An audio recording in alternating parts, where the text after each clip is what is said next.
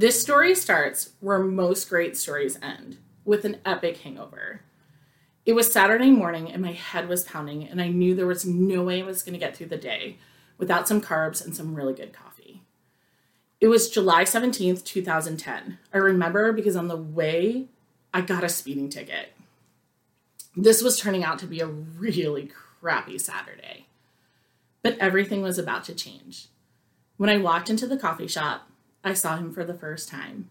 The cute boy from the coffee shop behind the counter, who had a gorgeous smile and a laugh that filled up all the air in the room.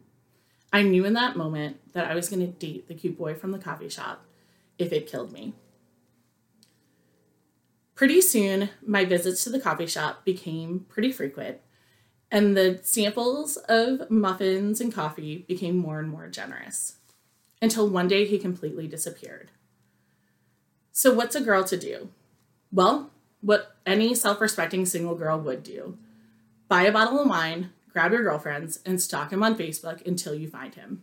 That's exactly what I did, and I slid into his DMs and asked what had happened. He told me that it was a story best told over cocktails. So just a few days later, at the end of the bar, he told me what had happened. As we sat there, everyone else started to melt away. We talked about the books we loved, the movies that were our favorites, and the music that we enjoyed the most. I learned that he was a musician and a stand-up comedian. In that moment, I knew that this was the guy for me. At one point, the bartender turned to me and said, "Is there anything else I can get you?" He looked at me and said, "What do you want?" I sweetly looked at him and said, "Isn't it obvious?" and planted a kiss on him. Now, his side of the story is a little bit different. Basically, he says that I drunkenly tried to make out with him with absolutely no warning. But this is my story, and I'm going to tell it the way I damn please. From there, we were pretty much inseparable. Our days off were spent by the pool, splashing our legs in the water to cool off from the hot Arizona sun. I remember he told me a story about when he was a little kid that he was scared to jump off the deep end of the pool. His mom even tried to bribe him by saying she would buy him a Batmobile if he would just learn how to dive in.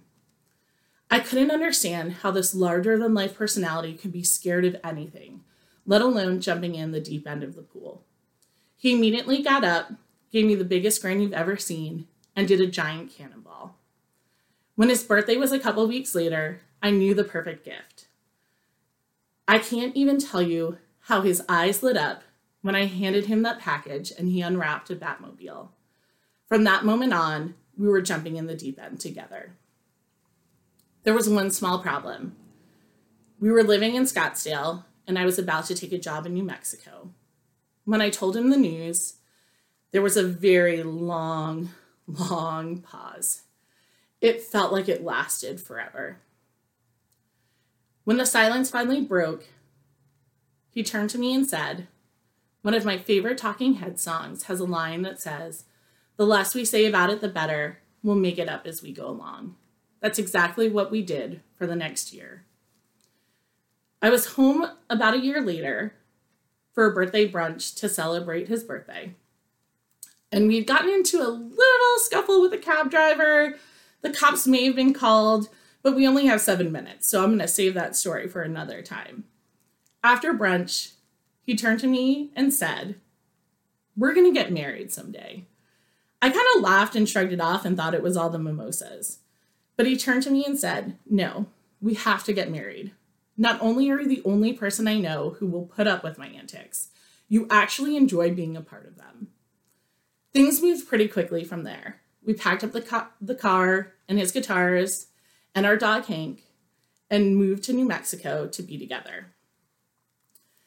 I had no doubt in my mind that he would be a quick fit.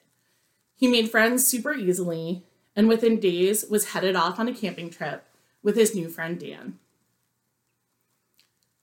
I remember he walked me to the car that day, kissed me, and said, "I love you," and was excited to get back and tell me about his trip. The next day, I was doing some errands around the house when I got a phone call from a number I didn't recognize.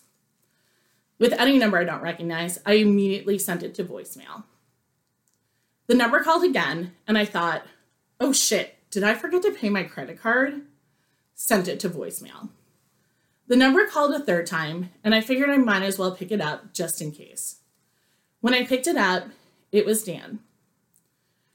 I don't remember a lot from that phone call, but I do remember the first thing that he said was that Adam was gone.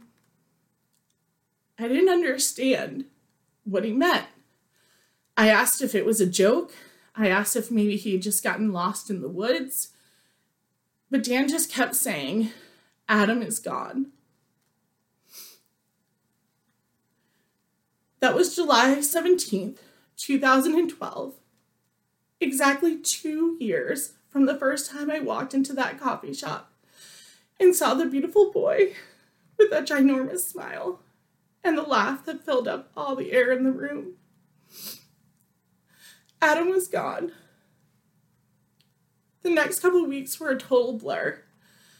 I had a cruise planned to Alaska with my mom, and even though she wanted to cancel, I wanted to be as far away from everything I knew. So we boarded the ship, and during the days, we spent our days exploring Alaska, and our nights with her holding me as I cried myself to sleep. Somewhere on that trip, when we were out on a hike in Juneau, and we were confronted by a baby bear, I got that same feeling in the gut of my stomach that I got the day in that coffee shop. I knew I was going to move to Alaska. Just a few months later, through a crazy series of events, I got a job offer in Alaska. Took 4 hours to decide to say yes, and 3 weeks later was on a plane to the place where I had found healing from a broken heart.